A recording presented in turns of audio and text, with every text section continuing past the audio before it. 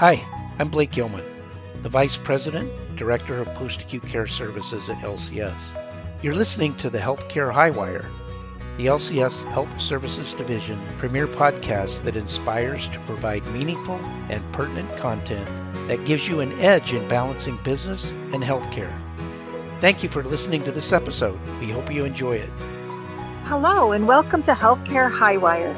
I am Michelle Kramer, Director of Health and Wellness Programming and Post-Acute Specialist with LCS Health Services Division. And I am joined today by Jennifer Tama, Division Vice President with Encore Rehabilitation. Today, we are discussing how to decipher and use the Advanced Beneficiary Notice of Non-Medicare or ABN and Notice of Medicare Non-Coverage, most commonly known as the NOMNOC forms. Thank you so much, Jennifer, for joining me today. Thanks for having me. So, Jennifer, this topic is sometimes so confusing. I get calls daily about which form do I use, when do I use it, what do I put on the form? So why don't we start out by describing to our audience what is an ABN versus a NOMNOC? Well, Michelle, you're absolutely right. The two are very confusing. And I think as we go through this, some people will finally understand why they're so confusing. At the very beginning, it's important to truly understand the difference between the two forms. And in some cases, both the ABN and the NOMNOC form will need to be issued. So first, let's talk about the ABN. So when will an ABN need to be issued? Well, a skilled nursing facility must issue the Skilled Nursing Facility Advanced Beneficiary Notice of Non-Coverage, commonly known as the SNF ABN, to any Medicare beneficiary in order to transfer the potential financial liability. And that's the key point there, is transferring the potential financial liability. They need to do this before the SNF provides an item or service that is usually paid for by Medicare, but may not be paid for in that particular instance. So we really need to be aware of what is payable under Medicare, right? We really do. You're absolutely right.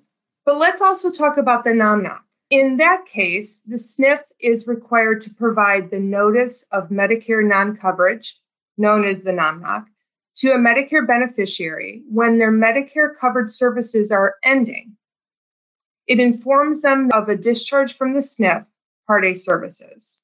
So don't you think that communities should be discussing discharges in their PDPM huddle meetings to ensure that the discharge is planned so that they can work with the resident and families to ensure everything is set up for safe discharge and to be able to provide the appropriate notification timely?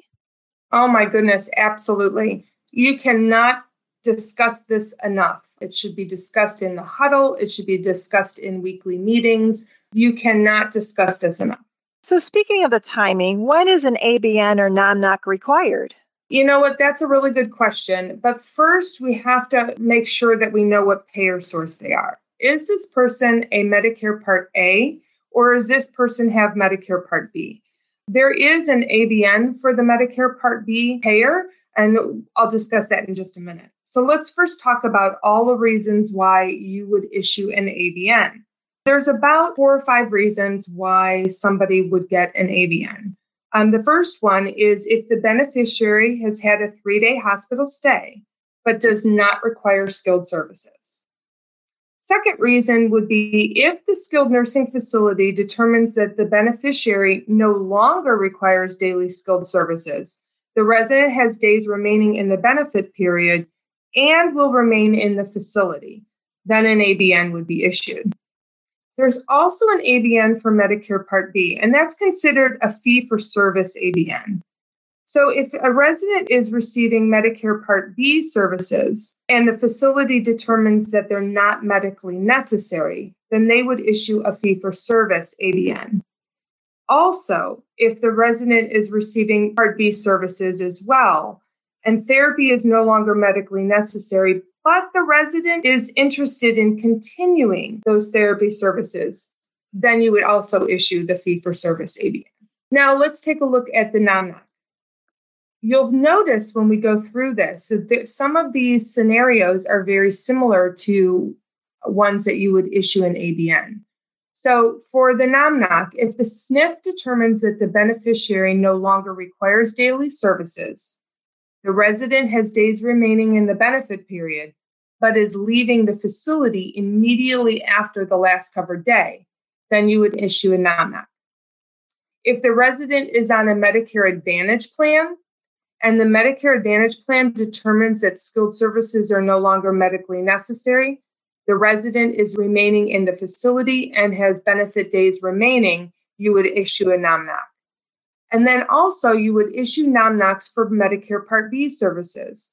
For instance, if the provider feels that those Medicare Part B services are no longer medically necessary, if all the therapy services on the plan of care have been delivered already, or if the therapy is no longer medically necessary and the resident indicates that they want to continue therapy services, then you would also issue a NOMNOC.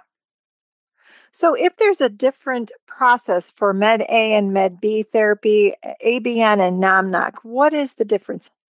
Well, there really isn't a difference in the process to issue, but you do have to understand which scenario goes with which form. So wasn't there a new update to the ABN form just recently that came out? Yeah, there really was. The new form was supposed to go into effect actually last month, August of 2020. But due to the COVID pandemic, that form, which is going to be called 6-2023, has been delayed until January 1st of 2021. So effective January 1st of 2021, the new form must be used. So I know these notifications can confuse us. So what are a few quick reasons that we can remember when we would issue an ABN versus a NOMNOC? Okay, well, as I said before, there are going to be instances in which you would issue both.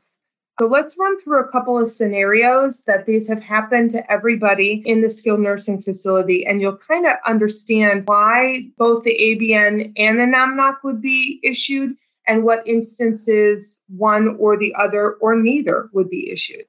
So let's say we have a resident with Medicare Part A as their payer, and their Part A stay ends. They have days remaining, so they have not exhausted their 100 days. And this resident is staying in the facility, so they're not going out. In this instance, the NOMNOC is required to provide the resident the opportunity to protest the date of the discontinuation.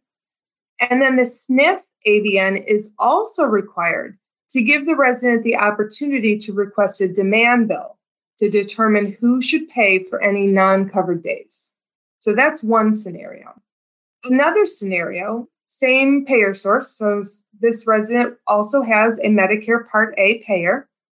They also have days remaining in their stay, so they have not exhausted their 100 days. But in this scenario, the resident is being discharged from the facility. In this instance, the NOMNOC is required to provide the resident the opportunity to protest the date of discontinuation. But because the resident is going home and there is not going to be a financial responsibility after the Part A stay is over, then the SNF ABN would not be required in this instance. Because again, remember, the ABN is issued when there's a potential financial liability. So let's look at another scenario. Same resident, we have a Part A resident. Their Part A ends, but in this instance, their benefits exhaust. So we have exhausted all 100 days of their Medicare Part A benefit. In this instance, neither the ABN nor the NOMNOC are required.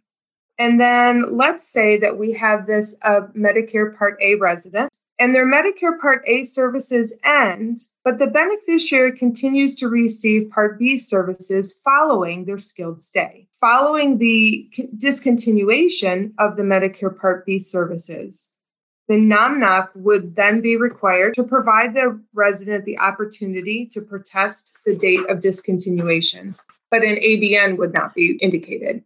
Let's talk about another scenario. So we have a long-term care resident receiving Part B services, and those Part B services end.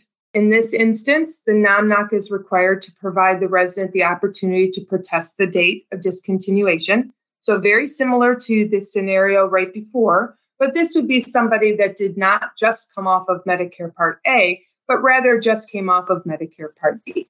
Finally, we have a long-term care resident receiving Part B services. And when the last Part B service ends, the resident requests to continue therapy services. The therapists don't believe that services are required any longer, that they're no longer medically necessary, but the resident continues to request those services. In this scenario, we would issue the NAMNOC, which would be required to give the resident the opportunity to protest that date of discontinuation. But we would also issue the fee-for-service ABN. And again, gives the resident the opportunity to request a claim to be submitted to Medicare to determine who would pay for those non-covered services. Wow, these were great examples and information to know. So to reiterate, what are the requirements for the timing in regards to completing and notifying the resident and or the POA of the ABN and or NAMNOC? Yep. According to CMS, the ABN is to be issued and in true form, as Medicare often does. It's very gray. It says far enough in advance for the family to make an informed decision. So I guess that's as gray as they get. And then for the NAMNOC, it is a 2-day notice requirement. Okay. That is so important to ensure we are on top of those timelines, right? And that we're communicating the discharge requirements, where we are in the stay, what the need of the family and of the resident is.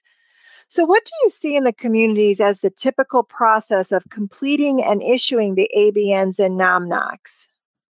Well, each building will have to fine-tune their exact process. But in general, for a Medicare Part A beneficiary or a long-term care Medicare Part B beneficiary, what usually should happen is at the Medicare meeting, the therapy program manager or the rehab director would communicate to the team why therapy would be discontinuing and what date. The facility designee would then fill out the ABN and or the NAMNOC and present that to the family or the resident. So is the typical facility designee usually the social services director or the business office manager? Typically it is. Now, some buildings may have somebody else, but for the vast majority of communities that I have worked with, it is usually the social service director or the BOM. And how about outpatient services for Part B? So outpatient services are a little bit different. Usually the only discipline or the only department that is involved with those clients would be the therapy department. So typically for your outpatient Medicare Part B beneficiary, your therapy program manager or your rehab director would meet with the primary therapist to discuss the reasons for the therapy to discontinue. They would talk about the date that therapy is going to stop providing those services. And then in the last week of therapy, the primary therapist or the rehab director or therapy program manager would meet with the resident or the family to present the ABN or the NAMNOC.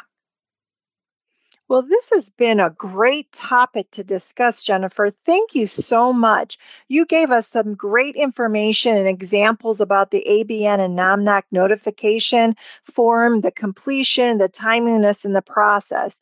Thank you so much for joining me today. It was my pleasure. I had a great time. This has been a Healthcare Highwire presentation. Legal disclaimer. Life Care Services, LLC is not engaged in rendering legal advice. Therefore, any information provided in this podcast, although intended to be correct, is also not intended to replace or supersede the advice of your legal counsel. Also, thank you to Ben Sounds for the music provided in this podcast.